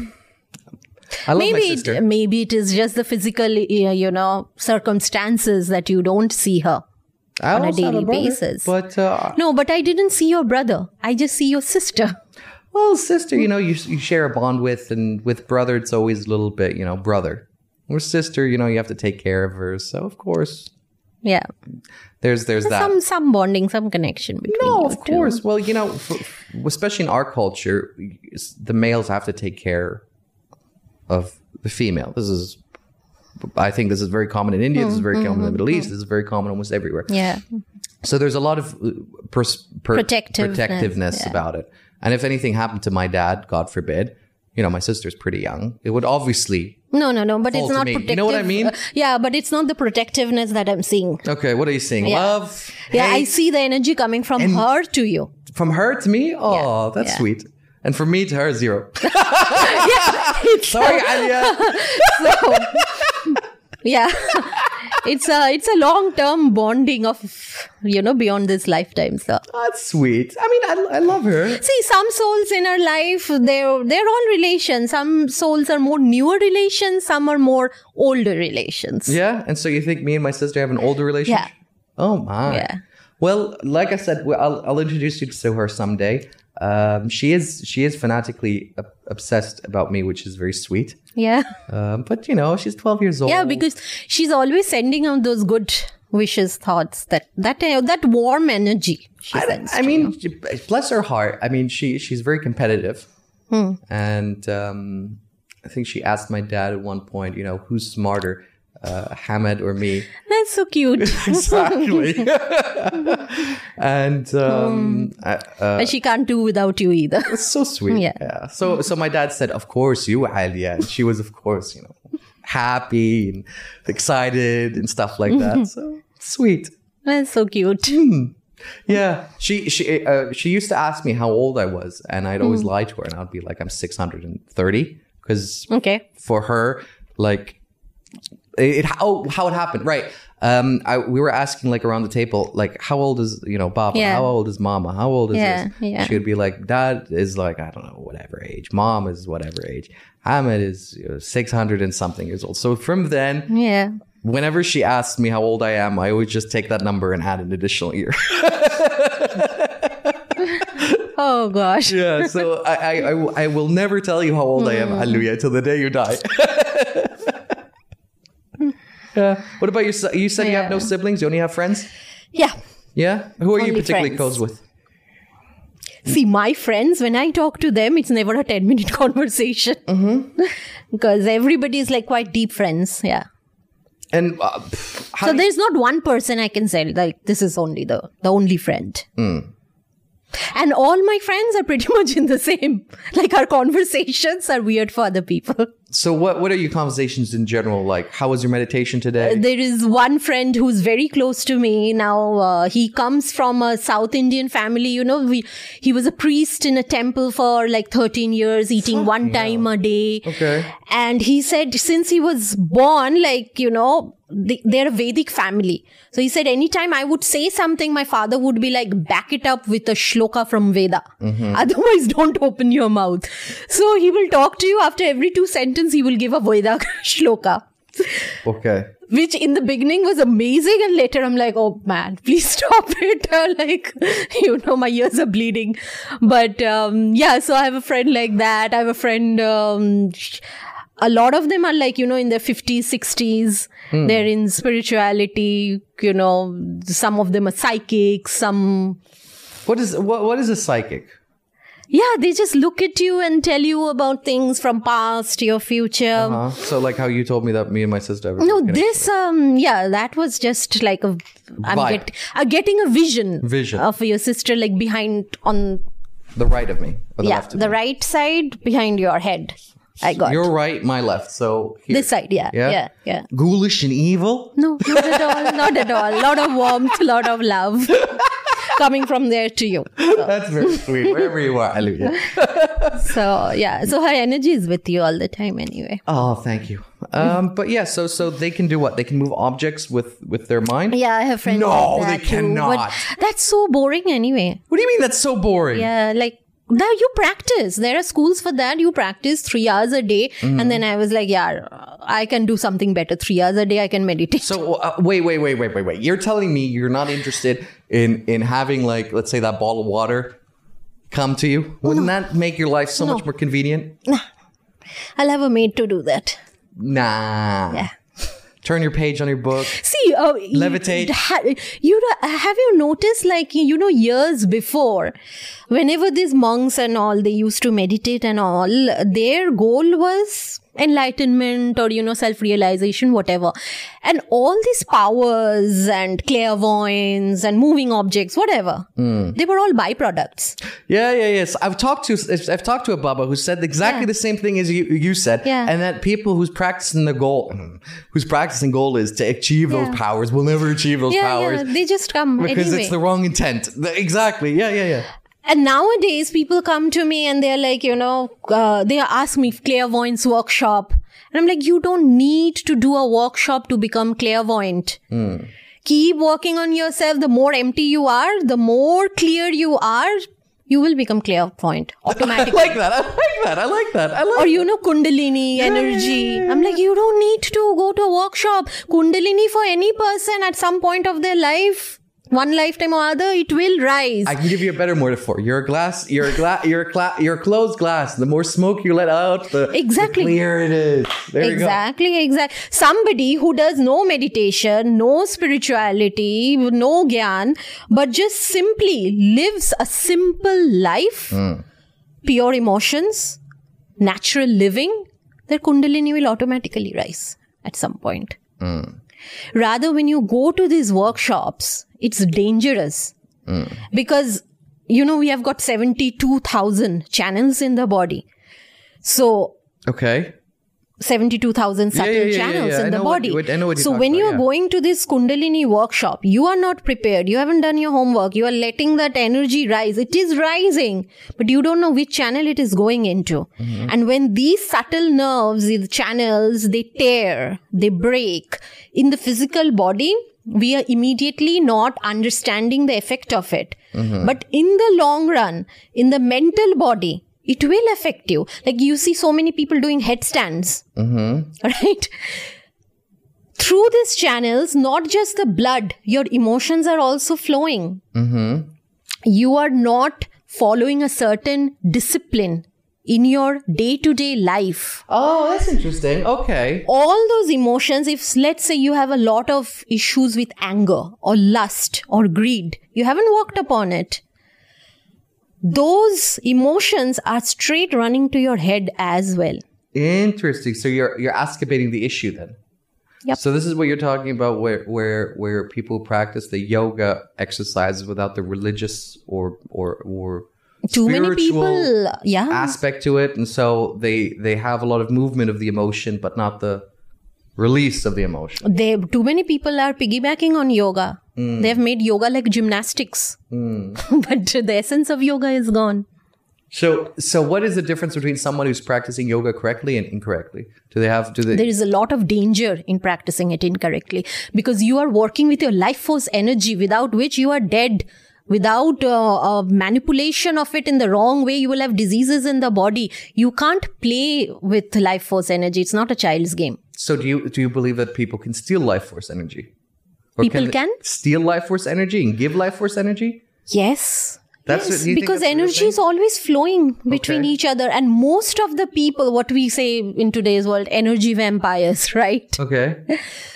They are not connected vertically. So they are taking horizontally all the time. Have you met people like that? All the time. Interesting. Now you are meditating, right? Yes. Even without meditation, some people can be connected vertically. Yes. From that source. Yes. But if you are totally cut off here. Yes. But you still need energy. Where will you get it from? From here, this person, that person. So interesting that you say from up to here, because some yogis express that the energy comes from the feet up. right? Especially the Chinese and all that. The earth energy. The earth energy. Yeah. They claim it has nothing to do upwards. It comes from the soil, and they practice this. That's the earth energy. Yeah, where they should walk without shoes, and you should stand on grass. Yeah. And all this kind of stuff. There is water energy, earth energy, fire energy. Okay. And this is different than Qi. Cosmic energy. There are 5 elements. I feel like we're looking at a map and there's pictures of different aspects, but I don't see the connection yet of how like the 5 energies work with the whatever chai or chi. See, this is, I wrote in my book, right, in that Emotional Mastery, that everybody has a certain predominant energy in you. We all have fire energy, water energy. And I'm guessing yours is fire. Not at all. What is yours? I'm a total water energy. You're total water. Okay, because you're wearing red and red. No. I'm a total red water. And red. Okay. I'm a total water person. Okay. Now, every energy has a certain emotion predominant in them. For example, me being a water element more. Okay. Predominant emotion is fear. Okay. That's what I'm more susceptible to, fear of the unknown. So fear motivates you. Sorry, fear motivates you then? No. Fear is what will pull me down. That's the first energy in a stress situation. That's the first emotion that will hit me. Okay. Fear. Okay. I'll get fearful. Okay. Now, somebody who's of more fire energy, the first emotion that will hit them is panic. Okay. Somebody who's an earth element, the first emotion that will hit them is worry. Okay. So every element has a certain predominating emotion associated with them. So how can you tell what energy you are? What force you are? Earth, water? There is a certain questionnaire, which, if you fill that up, I've given it in the book, you can easily find which element you are predominantly. But for example, fire person is a kind of person who always wants to be in the center stage, center of attention. Their life goal is joy. Wherever they will find joy, they will move. You might find a fire person and he's so full of life. They're the bubbly kind of person. You'll be like, he's my best friend. And the next moment you will be hurt because they're gone to somewhere else just because they think they have found joy somewhere else. Okay. That's a fire person. Okay. Water is more, they're the more in the deep philosophies of life. They make the writers and the poet and musicians. They will look at a painting and they will think for a long time, what is it behind the mind and the imagination of the painter? They're the water person. They're adaptable. They're always flowing, moving. Earth is somebody, they are very nurturing people. They cannot do anything by themselves. They are always like, let's do it together. You will find such people. You ask them to walk alone, they will never be able to. They will like, let's do it together. We are a team. Okay. A fire person will always say, you do it. I command. I give the orders. Okay. Okay. Water person will be, let's go with the flow. Okay. Okay. Somebody who is a wood person. Okay. Wood person, the main emotion is anger. In a stretch situation, they will be the first one to explode. They love structure, discipline, organization, more military, authoritative kind. Everything is black and white in life. Okay. So there are different elements, different characteristics, personalities, and each element has a particular emotion attached to it. And each emotion has a particular organ attached to it. So what about mutated elements like ice, lightning? No. All that other stuff. Because in China, they've got all this other... They have it, but predominantly, again, subdivisions can go. But the main divisions, these are the main ones. They have like this... because it has also something to do with yin and yang. And there is a lot of study, but in a brief way, like for example, if you're feeling a lot of anger and you gulp it down, and because I'm not supposed to be angry. Where does it go? Liver is the organ that stores it. Every organ is a house for a certain emotion. Okay. Fear normally affects the kidneys. Somebody who has a kidney issue, you will find if you go back in his life stories, there will be a lot of situations of fear, insecurity for them. Too much panic for fire people, it affects their heart more easily. So every organ is loyal to a certain emotion as well. Over the years, when you keep suppressing and storing them, finally, it will have a somatic result, physical symptom in the body. This is a lot of information I'm trying to process. This is, okay. So liver disorder, anytime it's because of lot of emotions of anger, feeling life is not fair, that rage. Yeah, finally you end up with a liver not functioning properly. Very long since the last time I've been angry. So yeah, because I find that a lot in people nowadays. Really? Anger? Liver issues. No. It's interesting. So what was it? You had the kidney issues, I'm guessing, from the fear? I do have, a lot of issues with the reproductive organs, water element of the body. Yes. Interesting. It's there. Grief, lungs issue. My mother had lungs fibrosis. So she did go through a lot of grief in her life. From the separation from her husband, from her brother not getting the kind of treatment she would have wanted. Yeah.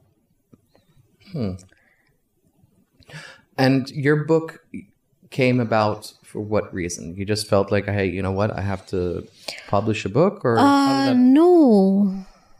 I almost 6 years back, at that time my guru had told me, in future this girl is going to write a book.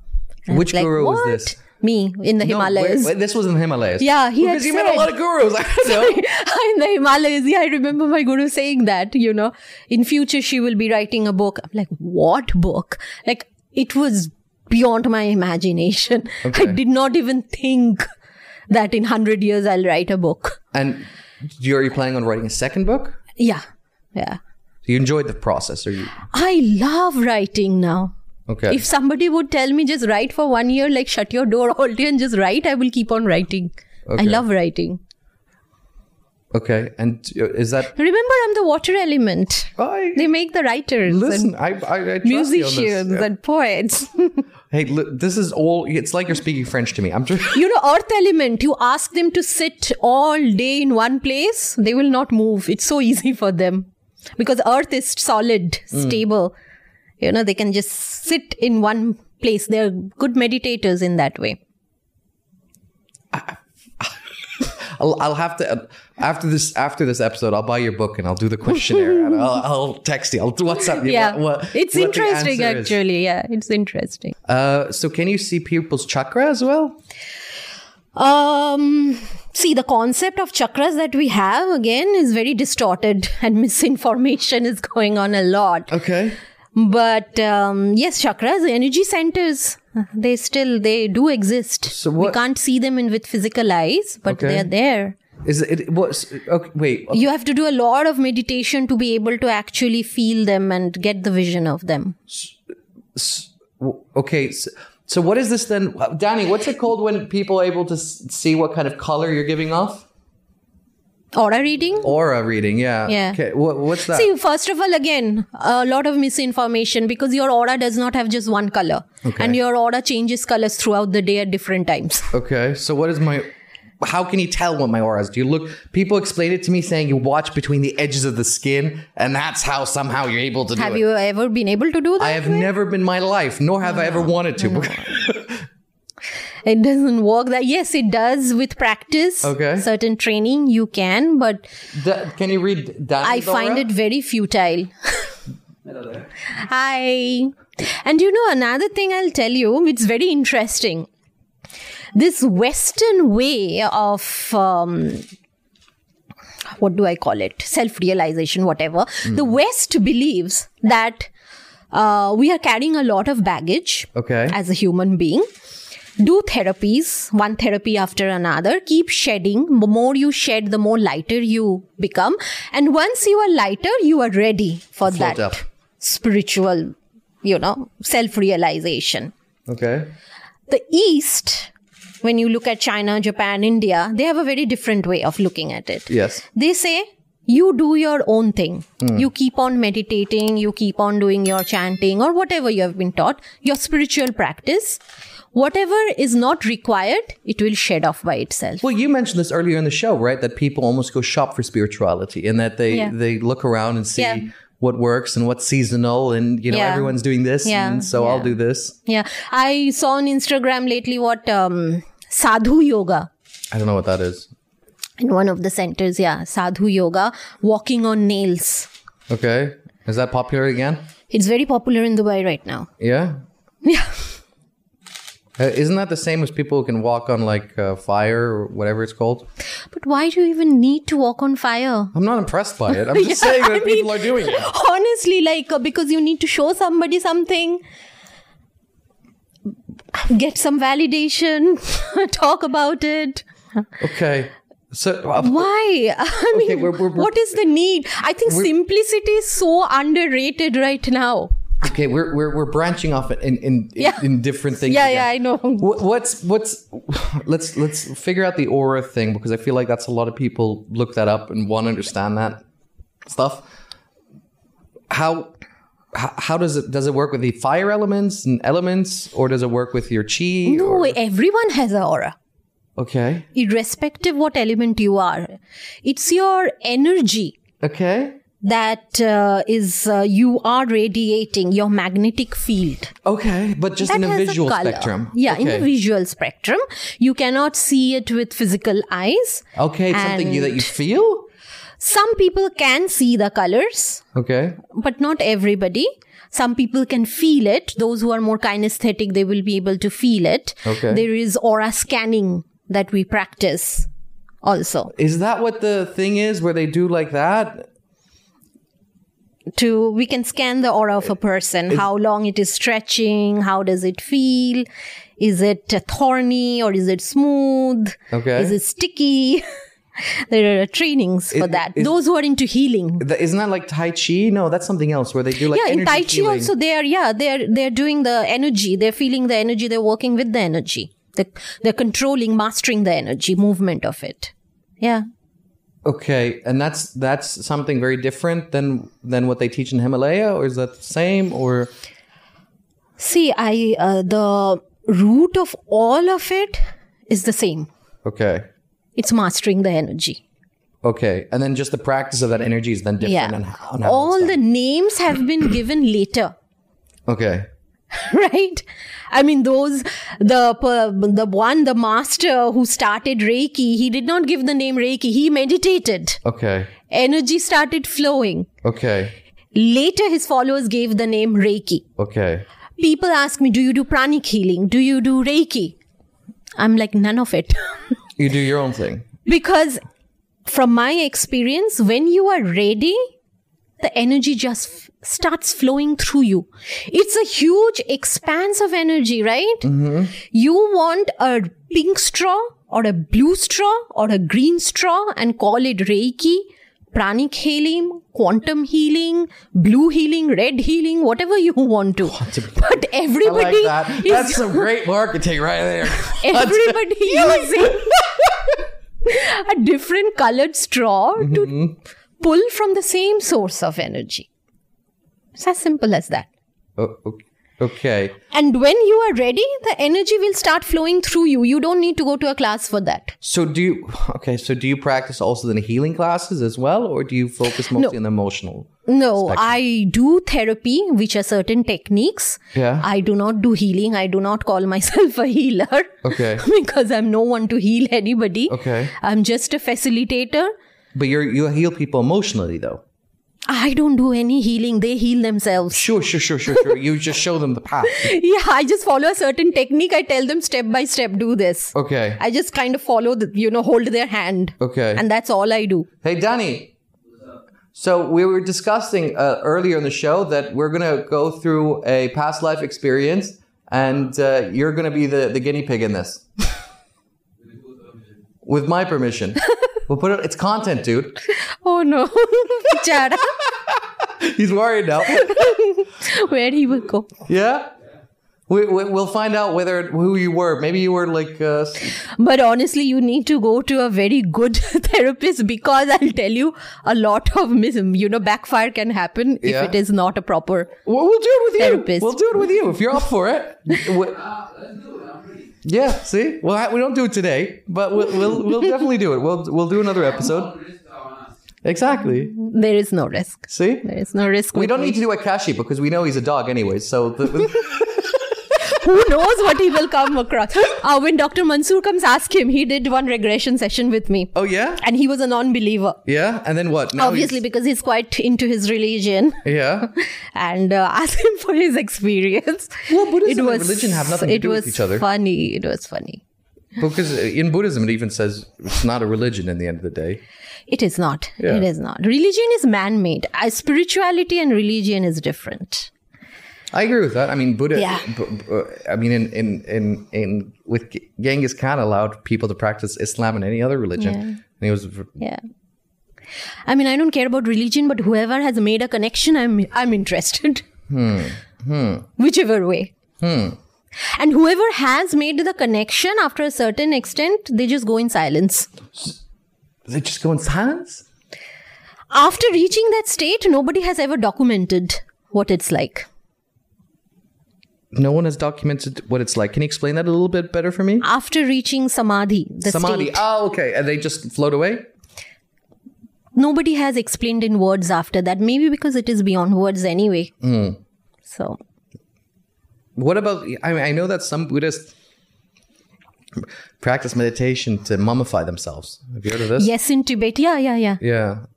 And there are tons of caves like that in Tibet. And I know there are cultures in Tibet where it is natural for them, in Bhutan as well. It is natural for them, householders, common men, that after a certain age, they go into these caves. They are like rooms inside the caves. And first, element by element, they start the mastery. So first, they meditate. They're from the family only. They give them food. Then they let go of the food, which means when they have mastery of the earth element. After that, they let go of water, which is the mastery of water element. After that, they go into the samadhi. No more breath.